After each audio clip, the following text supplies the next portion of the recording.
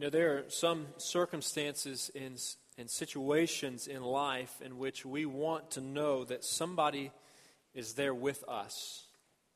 Some circumstances and situations that we don't want to face alone, that we are comforted by the presence of others. Perhaps you think of a child who is ill, who is comforted by the presence of a mother or father. We think of when loved ones leave us, when loved ones pass away. We're comforted by the presence of family and friends. Perhaps others, it's when we have other moments we've signed up to do something or we have agreed to do something that we've suddenly realized we'd rather not do. Perhaps it's the highest roller coaster at your favorite theme park, and you get up there and you realize this is a little bit more than I wanted, and you're comforted to know that there is at least someone you know that is riding with you. Well, the Word of God instructs us and teaches us, reminds us that we are not alone, that the presence of God is always with His people, that God goes with us wherever we go. In fact, Moses was reminding the people of Israel of this truth when he was advancing in age and preparing to pass the torch of leadership to Joshua. The Israelites were waiting to enter into the promised land, but they feared the inhabitants of that land, who appeared to be more numerous and stronger than they were. In Deuteronomy chapter 31, verse 6, Moses tells the Israelites, he says, "Be strong and courageous. Do not be afraid or terrified because of them, for the Lord your God goes with you. He will never leave you nor forsake you." The Lord God never leaves, never forsakes those who are His people. And for us gathered together this morning who have believed in the Messiah, the Son of God, Jesus Christ, and Savior of the world, God is with us, and He will never leave us. In fact, the Bible teaches that His Spirit resides in us as His people, that His Spirit lives within us as we are a dwelling place of God's presence. And also the Bible teaches us in Matthew chapter 18, as we heard earlier through a prayer, that where two or more are gathered, He is there with us. So God is with us this morning, and we want to invite Him to make His presence known among us and to speak to us and to lead us as we look at His Word. Let me encourage you to open up your Bible to Genesis chapter 26. Genesis, the first book of the Bible. We're in a series, once again, going through a portion of Genesis, and we've come to Genesis chapter 26 this morning. And as we go to God's Word, join me in prayer and asking God to lead us as we look at His Word. Father, we do thank You for Your Word. We thank You that You have made Yourself known to us. Lord, that You have not left us in the dark. You've not left us hidden as to who You are and who we are and who we're called to be as Your people. So, Father, speak to us now as we read Your Word, and it's in Jesus' name we pray. Amen. Genesis chapter 26, I'll begin reading in verse 1, and let me invite you to join me standing as I read God's Word out of honor and reverence for the one whose Word it is we are reading. Genesis chapter 26, I'll begin reading in verse 1, quite a lengthy passage of Scripture, and I'll read most of it and summarize portions. But verse 1, "Now there was a famine in the land, besides the previous famine in Abraham's time. And Isaac went to Abimelech, king of the Philistines in Gerar." Quick side note, just have to share this. After the first service, my wife Ashley was in the first service and went down. And as often, she shares something with me. Maybe try this, and the next time, think about this. And I said, "Well, that wasn't very good, was it?" And she said, "Why did you start saying Philistines?" She said, "Why did you start saying Philistines? Why did you change that?" I said, "Well, I didn't change that. Somebody at some point smarter than me, I guess I heard say Philistines, and it sounded good, so I started saying it. But this time around, in honor of my wife and probably my many childhood Sunday school teachers, I'm going to say Philistines." So, no, that's where that comes from. I heard a thank you. Okay, verse 2. "The Lord appeared to Isaac and said, 'Do not go down to Egypt. Live in the land where I tell you to live. Stay in this land for a while, and I will be with you and will bless you. For to you and your descendants I will give all these lands and will confirm the oath I swore to your father Abraham. I will make your descendants as numerous as the stars in the sky, and will give them all these lands, and through your offspring all nations on earth will be blessed. Because Abraham obeyed me and did everything I required of him, keeping my commands, my decrees, and my instructions. So Isaac stayed in Gerar. Verse 7, when the men of that place asked him about his wife, he said, she is my sister. Because he was afraid to say, she is my wife. He thought the men of this place might kill me on account of Rebekah, because she is beautiful. When Isaac had been there a long time, Abimelech, king of the Philistines, looked down from a window and saw Isaac caressing his wife Rebekah. So Abimelech summoned Isaac and said, she is really your wife. Why did you say she is my sister? Isaac answered him, because I thought I might lose my life on account of her. Then Abimelech said, what is this you have done to us? One of the men might well have slept with your wife, and you would have brought guilt upon us. So Abimelech gave orders to all the people, anyone who harms this man or his wife shall surely be put to death. Verse 12, Isaac planted crops in that land, and the same year reaped 100-fold, because the Lord blessed him. The man became rich, and his wealth continued to grow until he became very wealthy.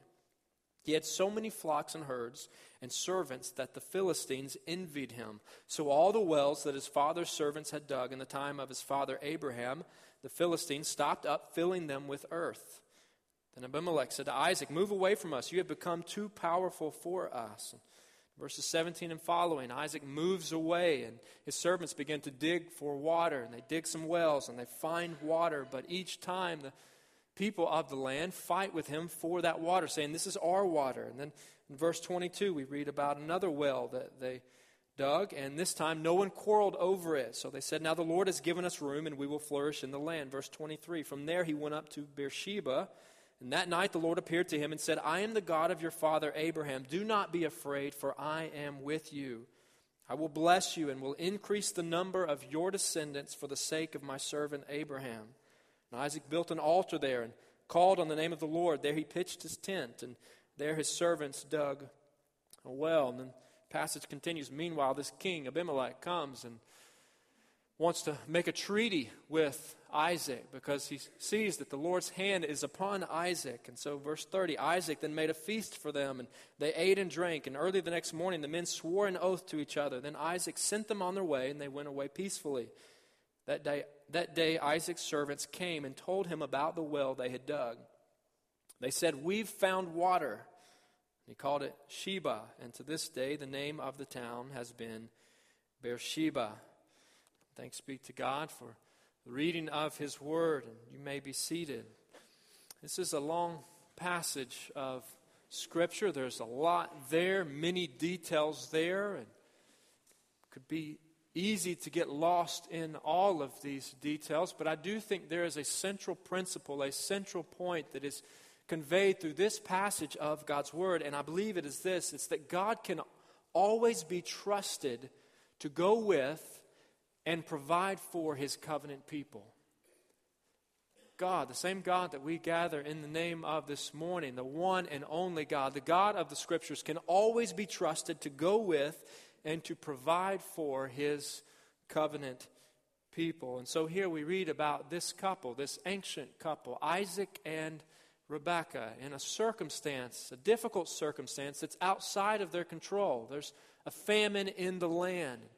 This is serious. There's a lack of food, and so they leave where they're living and they go to live in another area, a temporary time. They go to live in the region of Gerar among Abimelech and the Philistines. And while there, the Lord appears to Isaac, much as He had already done numerous times to his father Abraham. And remember that Abraham has been the recipient of a promise from God. He's been called by God to go and to settle in the place where God will show him, and that God will use him and bless him and make His name great and give him many descendants and give them a land and bless all nations of the earth through him. But now Abraham is gone. Abraham has died, and Isaac is portrayed here as receiving that same promise from God and being characterized by a similar faith and obedience to God. For God appears to Isaac and applies this promise that was given to Abraham directly to Isaac, saying, I'm going to bless you. I'm going to be with you. Stay here in this place. Don't go down to Egypt. Stay here. I will watch over you. I will provide for you. Your descendants will be great. They'll receive this land, and ultimately all nations will be blessed through your offspring. Verse 6 is significant here. Isaac displays mature faith in God, and I don't think we're to miss this. Verse 6, so Isaac stayed in Gerar. God called Isaac and led him to this place. Isaac went there, and God said, stay here. I will be with you. And Isaac obeyed. A mature faith in God fosters trust and obedience. A mature faith in God, a biblical faith in God, a recognition of who God is, an awareness of who He is, fosters trust and obedience to Him. Trust in God and obedience to His Word, just as Isaac displayed here. For Isaac is described here as the recipient of blessings on behalf of his father who obeyed the commands of the Lord. And now Isaac is described as one who is also obeying the commands and the voice of the Lord. And God blesses the obedience of His people. God blesses the obedience of His people. God told Isaac, stay here. Isaac stayed, and you read in the rest of the chapter that Isaac experienced great blessing, tremendous blessing for his faithfulness to God. You know, a couple weeks ago we looked at the passage of Scripture where Rebekah conceives Jacob and Esau, these two twin boys, and Rebekah receives this oracle from God that describes the electing or choosing from God that Jacob will be greater than Esau. And here's the other side of the coin, because God calls and we are responsible to obey. We are responsible to obey the voice of the Lord. God blesses the obedience of His people, and God's blessing should encourage further obedience from His people. When God blesses, it ought to motivate us, it ought to compel us, it ought to stir us to further faithfulness to Him. That makes sense, doesn't it? When God protects, when He provides, when He shows mercy to us, we want to honor Him. We want to obey Him, not so that we can get more for ourselves, but out of thankful love and adoration and obedience to Him for providing for us. God can always be trusted to go with and provide for His people. Yet, right here, Isaac and the verses that followed failed to exercise full trust and obedience to God. He failed to fully trust in the God who had called him. And though he mirrored his father Abraham's faith and obedience, also at times he mirrored his father's disobedience. And here is one of those examples, like father, like son, because you'll remember that Abraham twice, 2 different occasions, found himself in a foreign place and lied about the identity of his wife, Sarah, in an effort to protect his own life. And here Isaac does the same thing in the land of the Philistines, saying that Rebekah is his sister because he feared for his own life. Yet the king in that land, King Abimelech, notices, he knows that something's not right when he witnesses Isaac and Rebekah acting as only a married couple would act. And he calls him out on it. And in that moment, this foreign king, King Abimelech, this pagan king, displays more faith in the one true God, in fearing God and the repercussions of his actions than Isaac does. And this story is a reminder that we as people of faith, as recipients of the promises of God, are called upon not to operate by fear, but to operate and to act and to live and to walk by faith in God. We're called to act in faith, not fear. We're called to act in faith in God rather than fear of others. This is one of those warnings in God's Word in which we're not to emulate. We're not to do what we read about here. We're not to make a mockery of God's presence and His protection and His provision and His program by failing to trust in Him. For when we fail to trust in the one who is trustworthy, the one who is always faithful, we are insulting God. Called to act in faith, not in fear. It's as if Isaac has totally forgotten what God has done for him. It's as if Isaac has forgotten that God had blessed his father Abraham with numerous flocks and herds and cattle and servants, taken care of him. And it's as if he had forgotten that even his very existence was the result of the direct provision of God. For remember that Sarah was far beyond childbearing age when she conceived Isaac. It's as if Isaac has forgotten about the ram that God provided, caught in the thicket at just the right time as Isaac lay on the altar about to be offered as a sacrifice to God. And it's as if Isaac forgot that his wife Rebekah was answer to a direct prayer on behalf of Abraham's servant as he sought out a wife for Isaac. And it's as if Isaac forgot about the twin boys, Jacob and Esau, that God provided after 20 years of barrenness in their marriage. If God could do all of those things, you would think God could protect his life here and preserve his marriage here. And Isaac was not acting as a good steward of what had been entrusted to him. He'd been entrusted with this marriage. He'd been entrusted with his family. He'd been entrusted with promises that he was to abide by faith in God and operate by faith in God, and as a result, God would bless him and his descendants. So what has God entrusted to you? Church, what has God entrusted to you and to me? We as people of faith are called to steward well what God has entrusted to us. Steward well what God has entrusted to you. All that we have, everything that we have been given, ultimately comes from the Lord. And when we fail to recognize that we are dependent on him and that apart from him we have nothing, sometimes God reminds us, perhaps through great loss or perhaps through his word, maybe even the voice of someone else, that all that we have is ultimately from him. And we have been blessed with much by the Lord. The greatest blessing that we have received from God is the direct fulfillment of Genesis chapter 26, verse 4. When God had told Abraham and now told Isaac, he said, through you all nations on earth will be blessed, because we who are followers of Jesus gathered together today in Birmingham, Alabama in the 21st century constitute a small part of the nations of the earth who have been blessed through the offspring of Abraham, Isaac, and Jacob. Ultimately, the Son of God and Savior of the world, Jesus Christ. If God has entrusted you with a message of the gospel, we're called in Scripture as ambassadors of the gospel, then we must make sure that we are good stewards of the message that has been entrusted to us, that we are doing all that we can ultimately to glorify God through that message.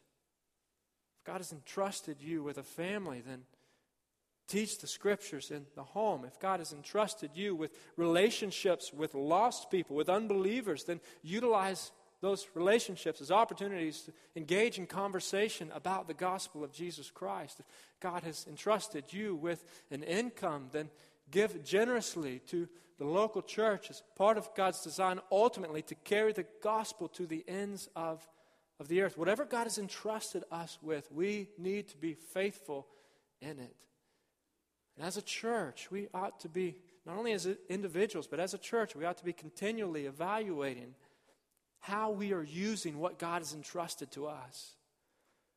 To be evaluating our programs and expenditures so that you know that as you give to the local church, as God expects all of us to do, that you and I are giving to gospel-centered ministry and missions, ultimately for the glory of our great God. Folks, God can always be trusted to go with and to provide for his people. And as he does, the world envies those who experience the blessing of God.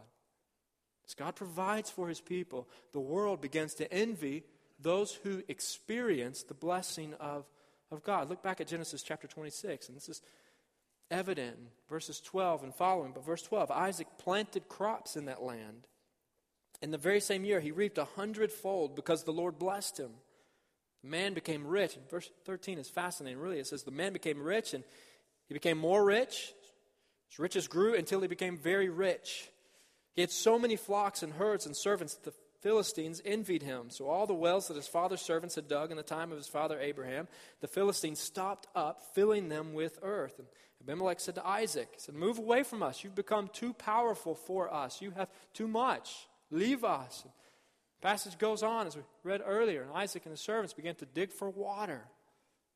Clean, pure water, certainly necessary for life, and certainly necessary in an arid environment as they were in, with wandering herdsmen caring for many flocks and herds. And time after time, it's evident in this chapter that as they struck water, it was the Lord who provided for them.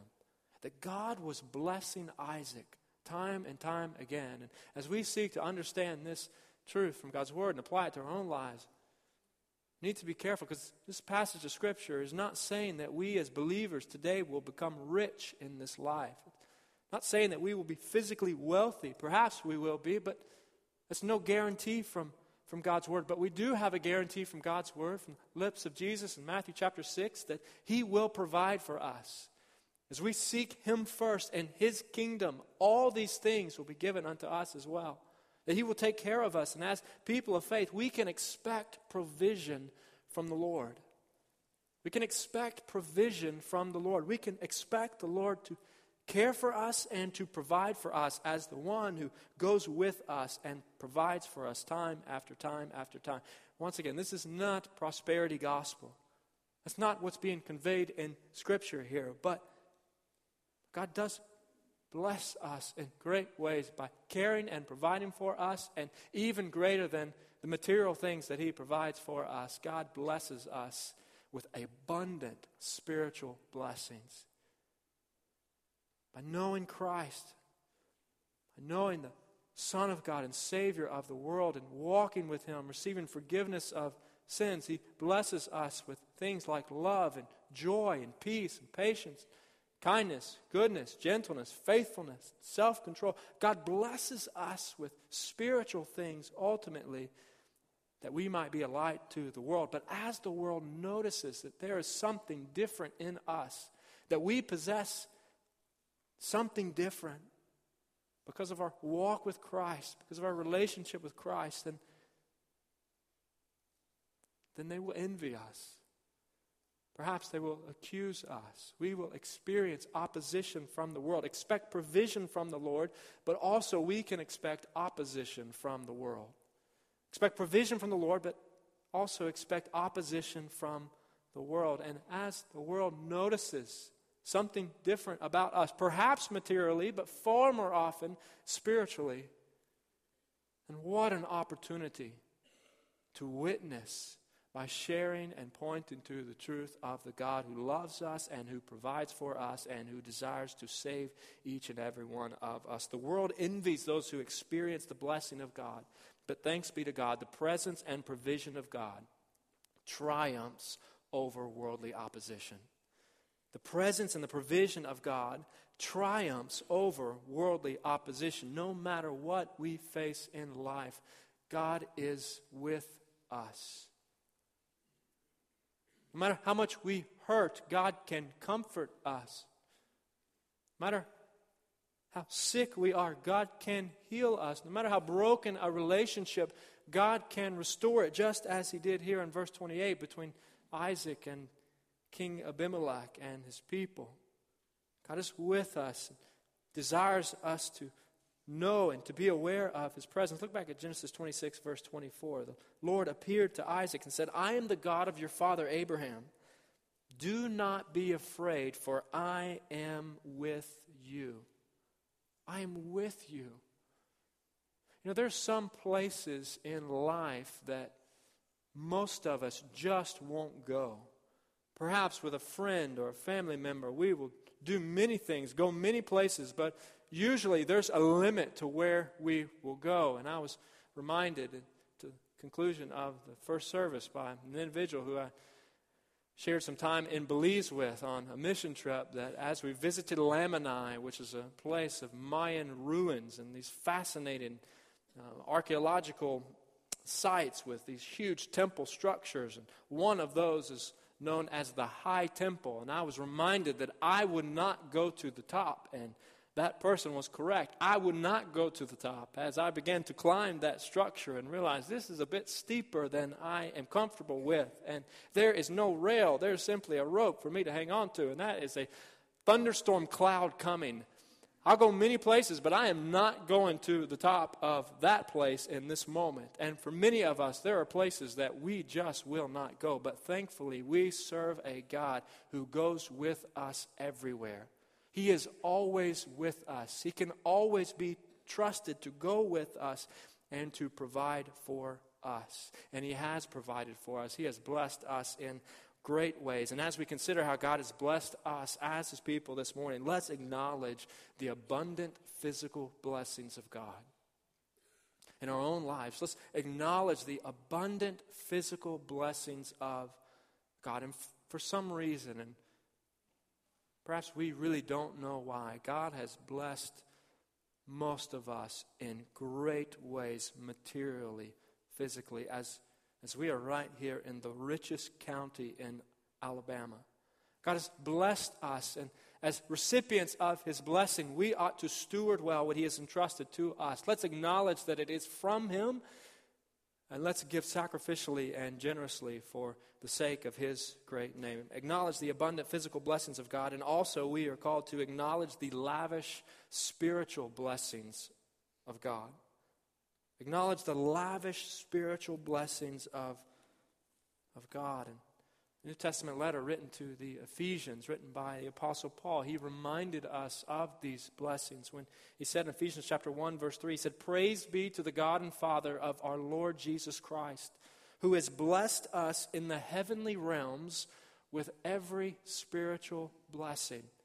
He's blessed us with every spiritual blessing. He goes on in verse 7, he says, "In Christ we have redemption through His blood, the forgiveness of sins, in accordance with the riches of God's grace that He lavished on us." The riches of God's grace have been applied to us as His children, as His people. We ought to acknowledge the lavish spiritual blessings of God. Can we say, like the servants of Isaac in Genesis chapter 26, verse 32, that we have found water?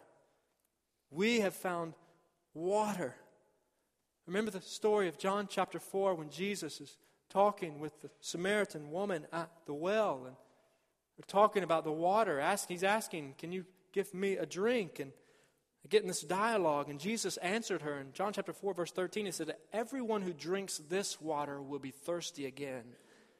But whoever drinks the water I give them will never thirst. Indeed, the water I give them will become in them a spring of water welling up to eternal life." A spring of water inside all of those who drink the water that Jesus offers. He is the living water that satisfies our spiritual longing to know God as He extends salvation to us by His blood shed on the cross. Church, have you had a drink of that water? Do you know the one who is the living water? Have you repented of sin and trusted in Jesus for salvation? And can you declare with the rest, "We've found water, we've tasted, and it is good. We have satisfaction in and through Jesus Christ"? If not, then do so today. For church, today is the day of salvation. Today is the day of salvation. None of us are guaranteed another day. None of us are guaranteed tomorrow. But every single one of us is guaranteed an eternity, either in the presence of the Almighty God, the one who loves us and cares for us and provides for us, the one who satisfies us, or we're guaranteed an eternity enduring the wrath and judgment of that very same Almighty God. Enter into a covenant relationship with the God who can always be trusted to go with and to provide for His people. And then after you have entered into that relationship with Him, join together with His people in worshiping Him for all of eternity. Let's worship the God who protects and who provides. Worship the God, the one and only God, the God of Scripture who protects and provides for His people. As we conclude, look back at Genesis chapter 26, verse 25. God has appeared to Isaac and said, "I am with you. Don't be afraid. I am with you. I will bless you." And verse 25, what is Isaac's response? Isaac built an altar there and called on the name of the Lord. He settled down there. Servants dug a well. He worshiped God. God made Himself known to Isaac. He blessed Isaac, and the response of Isaac is a response that we ought to imitate as we worship God. For God is with us, and He has provided for us in abundant ways. So let's join together now as a church this morning and worshiping the guest whose honor it is that we have gathered together this morning, and the one whose presence the people of God will enjoy for all of eternity. Father, we thank you that you love us, and we thank you so much, Lord, that you are with us. Lord, that you create us and you call us to be your people. You invite us to walk with you and to live for you and to know you, to be reconciled to you. And then you remain with us for all of eternity. Lord, that you take up residence in us. Lord, and you join with us week after week as we gather as your people to worship you and to hear from you. And Father, we thank you that you are a God whose presence is a comfort to your people. So Father, in response to your presence among us this morning and in response to your word, may we praise you in a way that is worthy of you. And it's in Jesus' name we pray and ask these things. Amen.